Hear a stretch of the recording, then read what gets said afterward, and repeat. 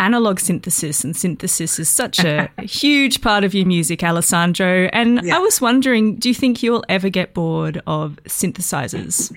Oh, yeah. I mean, I'm bored right now. In fact, I've been playing guitar for the most part for the last 3 months. I am a child. I'm a kid. And it took me 40 years, I'm 41 now, to realize that it's actually, a treasure, and it's not something that I should grow out of, particularly because of my career choices. So just like a child gets bored of a toy after a while, I do exactly the same thing. I get bored and I move on to another thing. That's why, a series of records was done on an easel, like the Forces series on Important Records. 2 records were done on an MC202, and this record was done on a synthy, and the next one is going to be probably guitar. So it really depends what makes me creative and what feels like I can be involved with for a longer period of time. That said, analog synths in general are not really what attract me. What attracts me is old analog synths. Like when it's something old, there are 2 things that come into place that people don't really think too much about it, and that's why I'm not really too excited about the whole analog renaissance. It's the fact that old anything has its quirks. In particular, analog synthesizers that are from, say, the 60s or the 70s were built with the components that at the time were the top components that you could get. But by today's standards, those are not great components.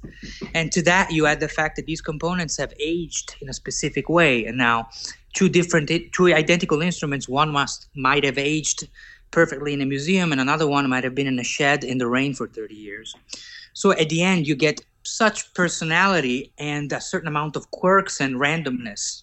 Discrepancies or peculiarities or like quirks are part of the personality. So it makes them feel to me like real creatures, like beings, So it almost feels like when I work on a Buchla or an EMS or these old synths that, maybe something doesn't work or it works in a way that isn't expected, it feels like a chess game or working with another bandmate, because I might have a clear idea of what I want to do, but the machine doesn't really let me do that for one reason or another. Therefore, I have to decide if I have to choose another way to do what I feel like I want to do, or if I should follow what the machine wants me to do, which is usually what I end up doing anyway. That's one thing I really like about your music, Alessandro, is that I guess with synthesizer music, especially something that for me has come out in a lot of analog synthesizer revisal stuff, is that there are certain kind of musical tropes or ways that you use certain parts of gear. So, for example, on one of the first albums of yours that we play quite a lot of on our program, Ears Have Ears, was Risveglio, and I'm sorry if I've said that incorrectly. Yeah. But, I mean, on it you use some synthesizers that are better known for their use in dance music in the 80s and 90s. Is it really important for you to kind of move away from those kind of musical connections to certain instruments and really find your own way?